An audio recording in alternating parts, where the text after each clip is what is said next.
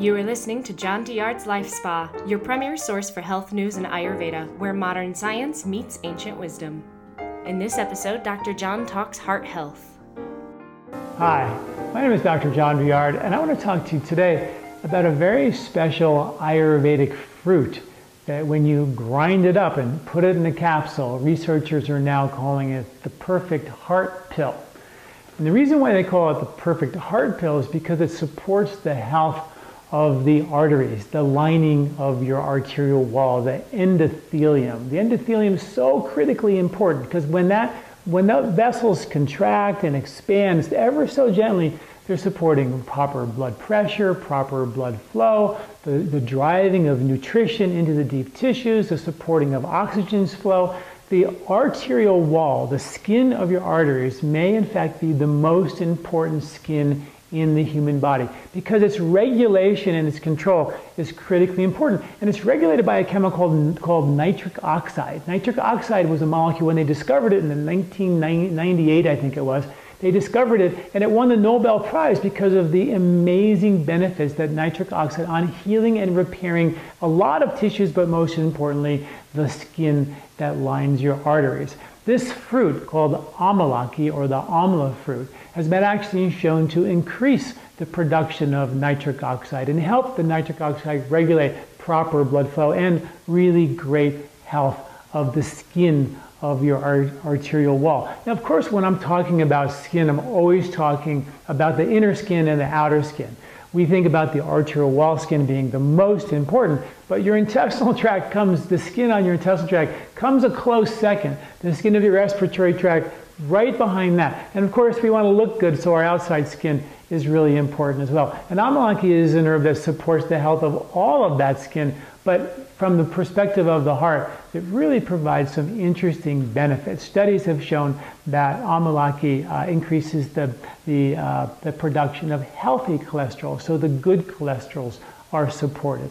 It actually has protective support against the damage of stress that causes what's called oxidation and turns your good cholesterol into bad cholesterol, and amalaki supports that really, really well. Amalaki has been, one study showed, and I have all the research in the article associated with this video, but one study showed that when people have cold hands and cold feet, it's a compromise in the quality of the endothelial skin to pump and release and contract and control the circulation of the very distal tissues of the body, which is your hands and feet. And people who were taking amalaki saw a significant improvement in the production of their skin.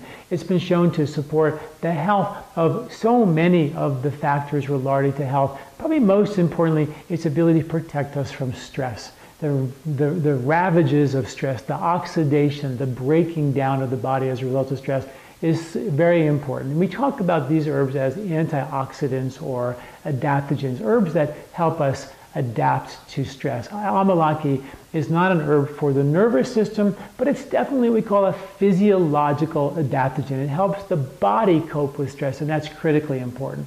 Please check out the article where I cite all this pretty brand new research on this amazing ancient fruit called amalaki on my website at lifespa.com. Thanks for listening. I'm Dr. John Douillard. Hi, my name is Dr. John Douillard, and I want to talk to you today about cholesterol, how to navigate the new science around cholesterol. If you haven't heard, lots of new studies being published showing that cholesterol is not a direct indicator of heart disease, as we've been told to believe for the last 60 years. Somehow, this was accepted by the scientific community, and studies for the last 20, 30, 40 years were basically done not on what would cause heart disease, but what would actually raise cholesterol. If it raised cholesterol, it was assumed that that would actually cause heart disease. Now we know that that science was flawed. In fact, some major studies, one by a Harvard researcher, Dr. Frank Hugh, took over 350,000 people and evaluated over 21 studies and found that whether you have the highest cholesterol or the lowest cholesterol, your cardiovascular incidence is exactly the same, that there's no difference. They found that people who have the highest cholesterol versus compared to people with the lowest cholesterol live longer. they're greater intelligence, better cognitive function, better memory as they age than people with the lowest levels of cholesterol. People with cholesterols below 160 actually die a lot sooner than people with normal cholesterols or even high cholesterol. So it's kind of groundbreaking and shaking the building that we stand on. And another study that they did at the Lancet, all these are in, we did a whole series on cholesterol that I invite you to read, and read all these articles and try to get sort of caught up on what does it mean now with regard to cholesterol. In a study in the very prestigious journal, The Lancet, they measured people on a Mediterranean diet and a supervised low cholesterol diet. And the people on the high cholesterol Mediterranean diet had died, they had a 70% reduction in deaths and a 76% reduction in cardiovascular deaths. So the saturated fats are back into a point. We know, it was the cover of Time magazine, that butter is back. So we are getting lots and lots of media feedback that good fats are actually good for you, and good fats are actually saturated fats, that we need them. Saturated fats are good for one particular important reason. They're saturated, therefore they're more stable. You can heat them, you can cook with them, butter, ghee, coconut oil, you can cook with them, they don't break down. In your body, they don't break down. Unsaturated fats, which we've been told for all these years are really good for you, actually break down, degenerate, become exposed to free radical damage way more easily than the saturated fats. And that's sort of the general rule. Not to say we should overwhelm ourselves with good fats. We have done a really bang up job overwhelming ourselves with sugar.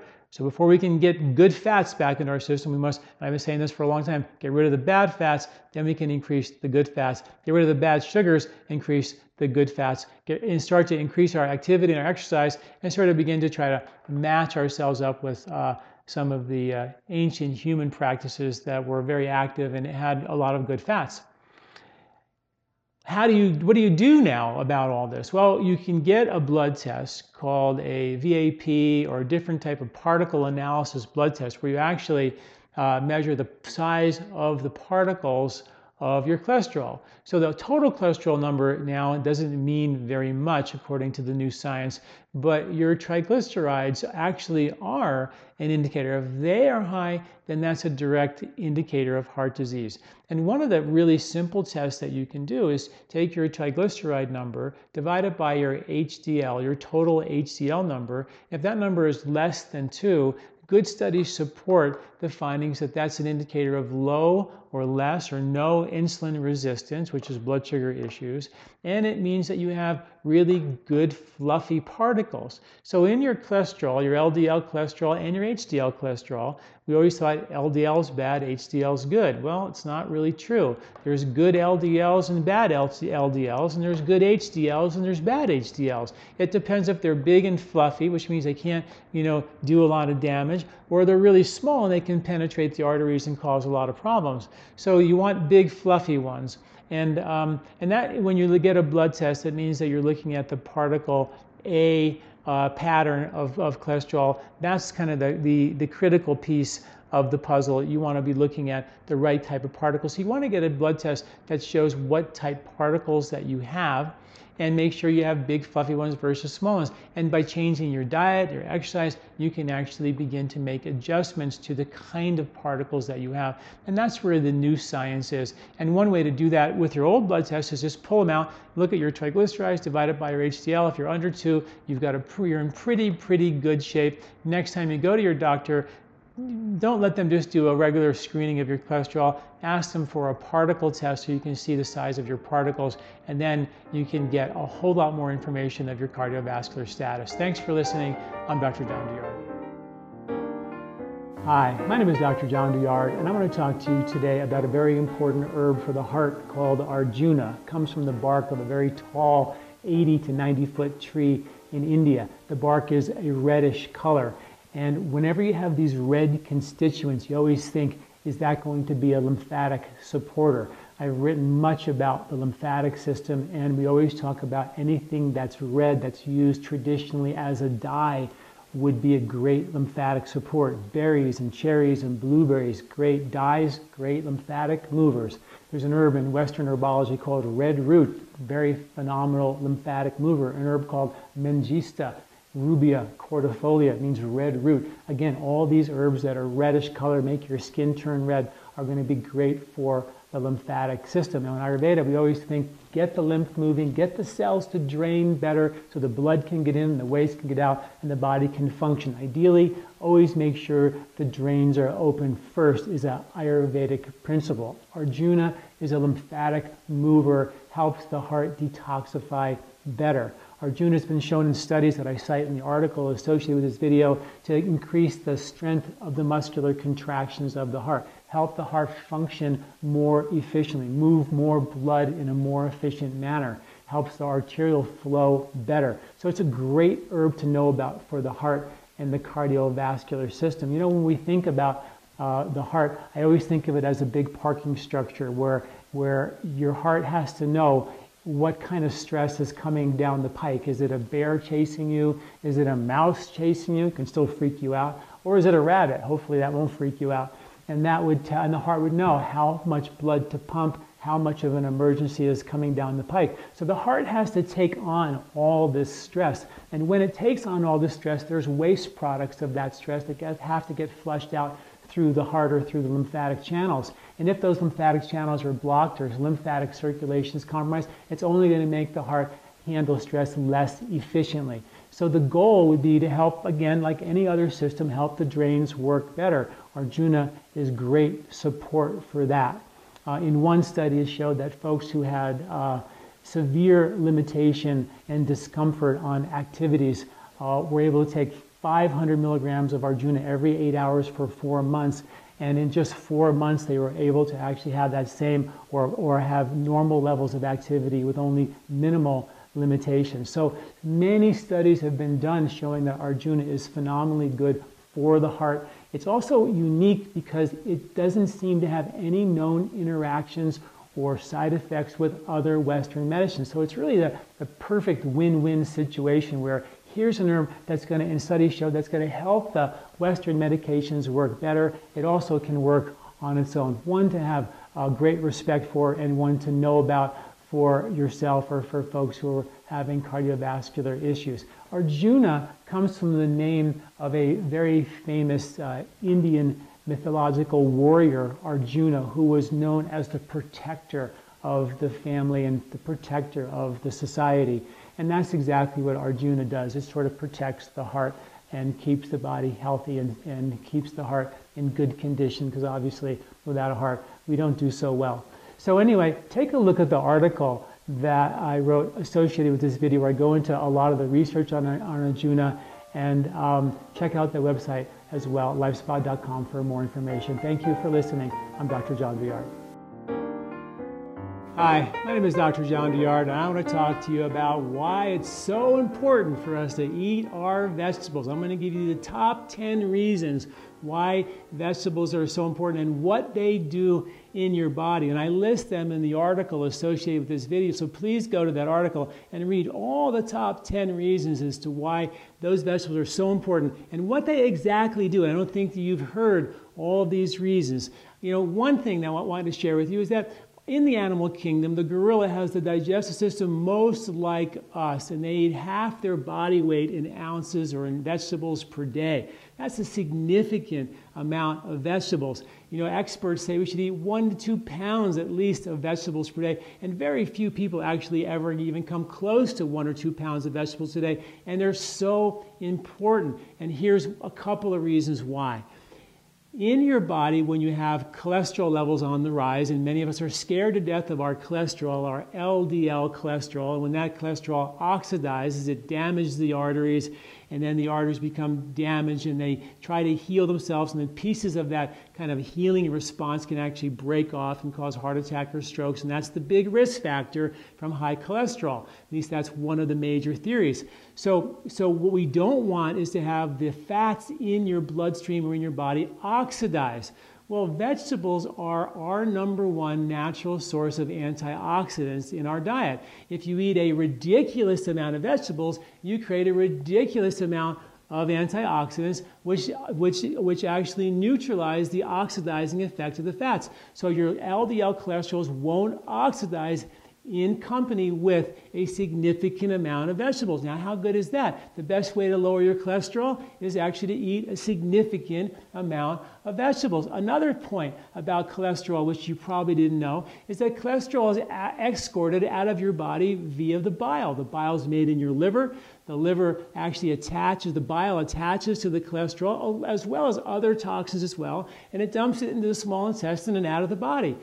And it's escorted out with the company of cellulose, which is the major ingredient in your vegetables. Lots of fiber. So when you eat lots of cellulose in your vegetables, that cholesterol and toxins are escorted out of your body very efficiently. But if you didn't get enough vegetables and there's not enough cellulose to escort that bile with the toxins and the cholesterol out of your body, up to 94% of that cholesterol and the bile gets reabsorbed back to your liver, into your blood, causing arterial damage and cardiovascular risk. So eat more vegetables actually provides protection against the cholesterol, the damage of your arteries, allows the cholesterol and the bile and the other toxins to be flushed out of your system incredibly and efficiently. So amazing benefits of the benefits of eating vegetables. Please go to the article associated with this video where I list all the rest of these amazing benefits of vegetables, and let's take your vegetables serious because they may be the most important food on your plate. Thank you for listening. I'm Dr. John Douillard.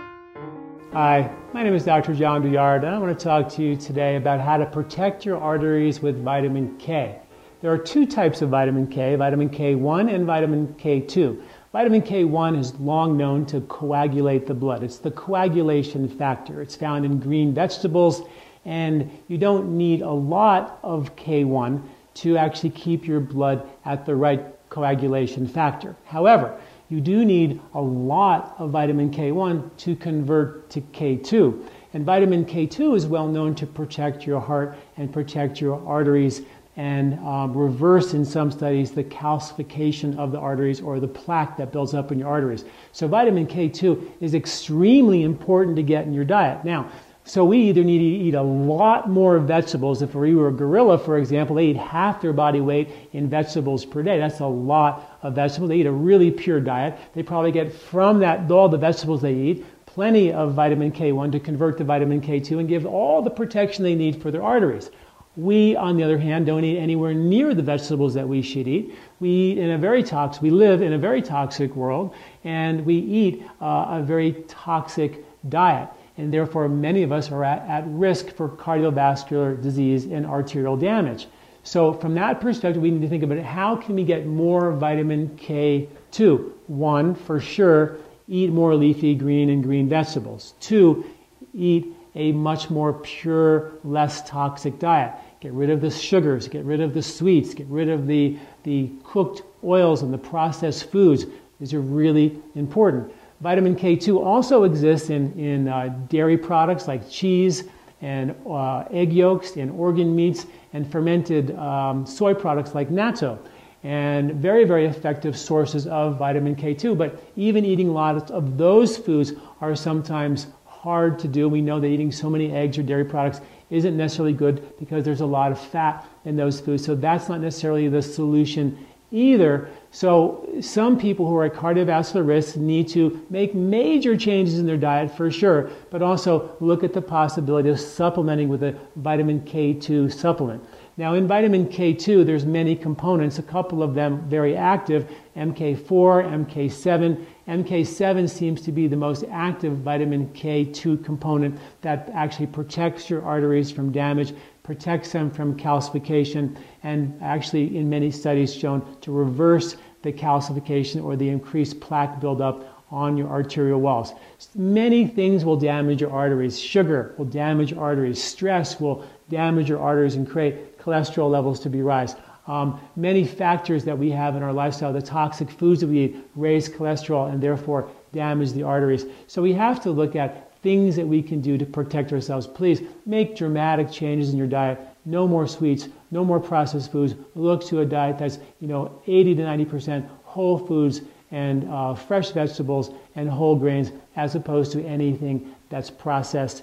And of course, if you have cardiovascular risk, think about protecting your arteries with a vitamin K2 supplement called MK7. Please take a look at the article associated with this video. I cite all the research on MK7 and vitamin K2, and make sure you take those necessary steps to protect your heart, protect your arteries with a proper diet. Thanks for listening. I'm Dr. John Douillard. Hi, I'm Dr. John Douillard, and I want to talk to you today about calcium supplementation. The British Medical Journal did a recent meta-analysis of over 8,000 people and found that people who take 500 milligrams of calcium are at risk of heart attacks by 30%. It's a lot. Why and how could that be? We've all been told calcium supplement is really good for you. Well, the American Journal of Clinical Nutrition has told us clearly in a 2007 study that foods are the best sources of calcium. Well, we just kind of sort of have always known that. And people in China, for example, in the China study, they found out that they eat only 200 milligrams of calcium per day, and as they age, they have the best bone density. Their bones get stronger as they age. Ours get weaker. Why is that? How could that be? Well, you know, one of the things is that we know in that same study, in the clinical nutrition study, that when you add a good quality calcium supplement to the foods, then you have the best and the strongest bone density. So why is that? Well, perhaps that's because our minerals are depleted in the soil, and we don't get the minerals and the calcium out of the soil the way we should. Now in nature, there isn't a calcium plant.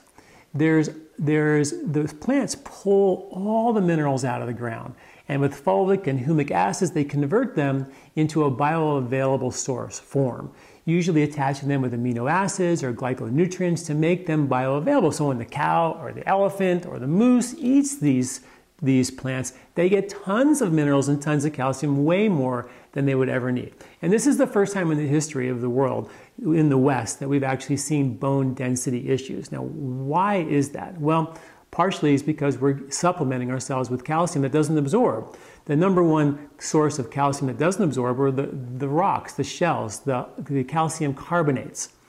They don't absorb well. And they're oyster shells and egg shells and limestone. So we want to avoid bone meal and these types of calcium. The calcium in your fortified milk and fortified orange juice are typically calcium carbonate. Make sure it's not that, because if it is that, then you're probably not going to absorb it. And that is the kind of calcium linked to the increased heart attacks by 30%.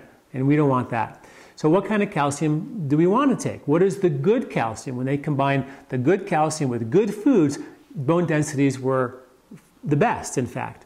So the best calcium is when you take an array of minerals together, not a calcium supplement with just magnesium, but calcium with an array of minerals that's attached or bound to a carrier like an amino acid. This is how nature did it, and it works perfectly.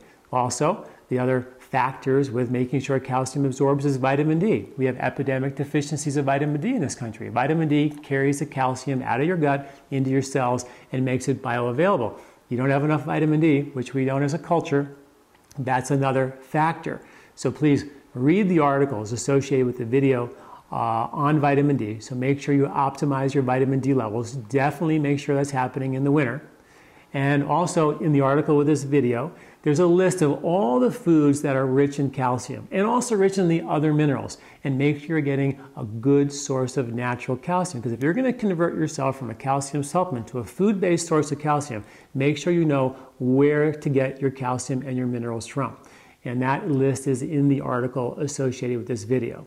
Now, a Dutch researcher did a research project and found that one of the reasons why we might have bone density issues as we age is because when you take lots that are caused by calcium supplementation, is that when you take lots of calcium, the body feels kind of like, oh my gosh, I got to get rid of this, do something with this calcium.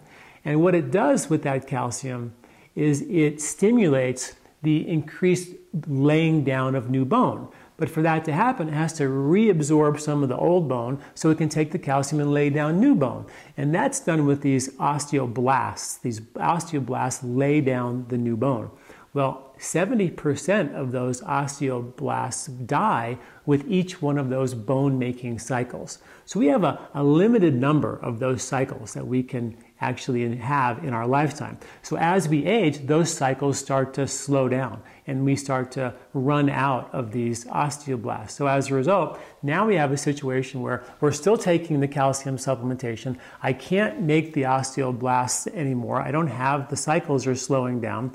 So my bones become less dense. And that's why in the beginning, when you first take calcium, your bones become really dense because you increase the cycle of laying down new bone. Of course you're going to feel good. And the studies say calcium's the greatest thing. You know what? And it was, except for the fact that when these cycles slow down, we run the risk of osteoporosis as we age. That doesn't happen when you take dietary, botanical, natural sources of calcium. Interesting.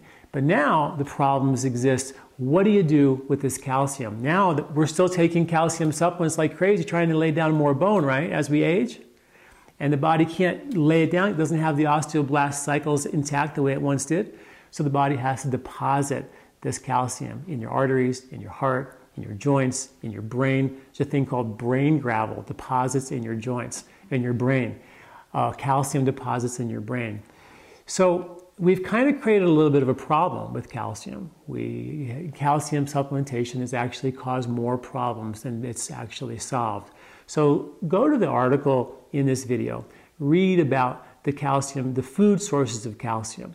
Understand about how vitamin D is so critically important in this process, and understand, I give you some tips about some calcium supplementation and mineral supplements that actually do work. And the combination of the food and a good calcium supplement can be, at least according to the latest research, is the best way to go. Thanks for listening. I'm Dr. John Douillard. Hi, my name is Dr. John Douillard, and I want to talk to you today about coconut oil. You know, the coconut tree in India is considered the tree of life because it provides protection and nutrition and really basic survival for the Indian people. In Ayurvedic medicine, it's considered a medicine. The oil is considered the medicine. Well, you know, and there's literally now over 10,000 studies showing the therapeutic and medicinal benefits of coconut oil. But experts and medical doctors are very reluctant to jump on this bandwagon because coconut oil is a saturated fat, which means that it's solid at room temperature. And we've been told for 30 years that saturated fats are bad for your heart. Well, now there's so many studies showing that coconut oil is good for the heart. It's good for inflammation. It's good for the blood sugar. It's good for the intestinal tract. It's good for so many things, but doctors are still reluctant to recommend their patients to have coconut oil. The reason why is because coconut oil is a saturated fat. Well, there is another way of determining what kind of fat is good for you. There's the size of the fatty acid chain. There's short chain fatty acids and medium chain fatty acids, and there's long chain fatty acids. Well, 98% of the fats, the oils that we use in our cooking, in our diet, the corn oil and the soy oil and the canola oil and the safflower oil and the sunflower oil, all those are long chain fatty acids. So those long-chain fatty acids are very, very difficult to break down. And as a result, many times we don't break them down and we store them as triglycerides in the body and we never make energy with them. And that's where coconut oil comes in. Coconut oil is a medium-chain fatty acid. Yes, it's saturated, but it's medium chain. It separates it from the rest. There's nothing like it in nature.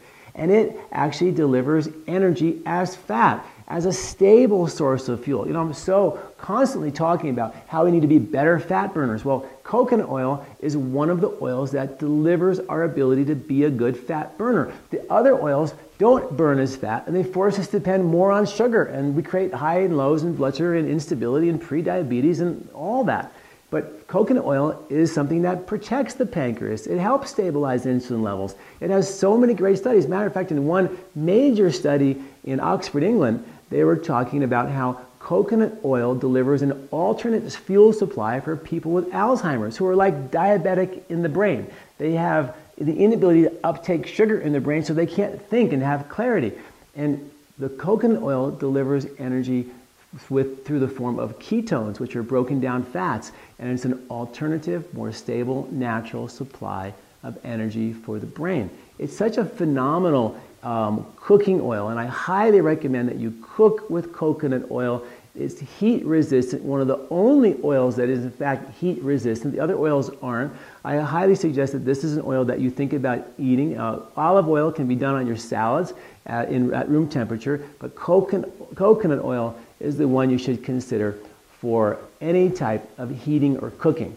Coconut oil has what's called lauric acid. It's an extremely rare fatty acid that delivers a phenomenal amount of benefits. And in the article associated with the video, I list all the research studies, not all 10,000, but a significant number, a highlighted number of the studies done on coconut oil. You know, a lot of doctors say the research is not in. I can't really say for sure about coconut oil. I hear and see that and read that all the time. Let me tell you, the research is in. It's now time we begin to look at this thousands of year old medicine that has been proven and time tested. And now with modern research to boot, it's time we start looking at the benefits of coconut oil as a regular part of our diet. Thanks for listening. I'm Dr. John Douillard. Hi, my name is Dr. John Douillard, and today I want to talk to you about salt. You know, we've been told for many years that salt is bad for you. As you age, you should eat less of it. It's bad for your heart, bad for your blood pressure, bad for your circulation. But really, when you look at the studies which we've done in the article associated with this video, the studies don't support these recommendations that it's really valuable for us to eat a low salt diet. And one study in the American Journal of Hypertension, they studied over 2,000 people, and they found no evidence to support that a low salt diet would actually decrease the risk of a heart attack, stroke, or death. And that was with people with or without high blood pressure. In another study, 2014 review from the Journal of American Medicine, very prestigious journal, they found that when people have a low salt diet, that it actually can increase the risk of heart disease. They also found in that study that a low salt diet will lower blood pressure, but just a little, 1 to 4 milligrams of mercury, so millimeters of mercury. So that means, like, if you have a blood pressure of 120/80, it might lower it from 120 to 119, or maybe from 120 to 116. It's not a huge difference. And there are other studies, many other studies, that show that when you actually have a low salt diet, that your blood pressure will increase. And some studies show that when you have a lot of salt in your diet, your blood pressure will actually decrease. So whether it affects your blood pressure or not, it seems to be very controversial. And in one study, in the Journal of American Medicine study, they found that it seems to be an individual thing. So the studies seem to be not really clear. So what I suggest to do is get a blood pressure cuff if you're worried about your blood pressure and your salt intake, and take your blood pressure and eat salt, don't eat salt, and begin to see if you're sensitive to salt intake with regard to your blood pressure. This is what the Journal of American Medicine study actually said, is that we have individual sensitivity. So not a bad idea to do that, than to sort of stay in this place of limbo. We're really not sure one way or another. What's also interesting is that all these studies were done with regular refined salt that have caking agents, and all the other minerals have been boiled and depleted out of the salt. So it really renders the salt with only one electrolyte, sodium chloride. Now, sodium actually lives around your cell, all the cells in your body, in the intercellular, extracellular fluid. So what happens if you have lots of salt in your diet, it can actually pull the potassium, which stays inside the cell, and pull it out of the cell, and actually create a level of dehydration of the cell that water simply will not satisfy. So the idea traditionally was salt was full of minerals, whether it be a Celtic sea salt or a Himalayan pink salt or a Redmond salt from the brines of Utah. They all have 60 to 80 other minerals in them, loaded with potassium and loaded with all the electrolytes and other minerals that you need in trace elements. So it's very important for us to have a really good salt that can help to replenish, depending on how much salt you've eaten, and whether you're eating processed foods or chips or popcorn at the movie theater, you're really getting this refined salt, which actually has a very cellular dehydrating effect, which is not good for us. So we need to, in most cases, we need to stop the processed foods, get rid of the refined salt, add good quality salt to our diet. About a quarter of a teaspoon with lots of water per day is a good idea to help get you some mineral balance. And because we have this kind of epidemic of having so much of the refined salt in our diet for so long, many of us are somewhat depleted in potassium. So not a bad idea, and I write about this in the article, to have more potassium-rich foods in our diet. ancient humans clearly had 10 to 15 to 20 times more potassium in their diet than we do today. So that's one of the sort of the screaming jump off the page deficiencies that we have as modern humans that ancient humans had. And those foods are like beans, mushrooms, avocados, greens, yogurts, potatoes, root vegetables, squashes, all of these things, bananas, of course, all of these things have a lot of potassium in them, and very important for us to begin to shift our diet to having more of these potassium-rich foods, definitely much less of the refined salts in our diet. And if you're gonna have salt in your diet, which is a good idea, to have whole salt, good salts in your diet, as opposed to bad salts. And one other study that I think is interesting is that in Japan, they have some of the highest salt intake in the world.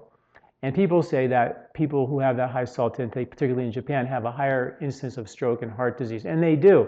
But studies have actually been unable to prove and connect the link between, Japan's high incidence of heart disease and their salt intake. And you got to remember that people in Japan live the longest. They're always at the top end, the highest level of longevity around the world. So a high salt diet hasn't been proven to really show us that there's risk of heart disease in many of the studies we're looking at. But if you're going to have salt, get good quality salt, and definitely always be thinking, because our culture and our diet is deficient in potassium-rich foods, to get those potassium-rich foods. Go to my website, read the article associated with this video, where I go into detail into this whole concept of salt and all the research behind it and the list of potassium-rich foods. Thanks for listening. I'm Dr. John Douillard. This recording is brought to you by LifeSpa, where ancient Ayurvedic wisdom meets modern science. Get access to free health video newsletters by Dr. John at lifespa.com. These statements have not been evaluated by the FDA. These products are not intended to diagnose, treat, cure, or prevent any disease.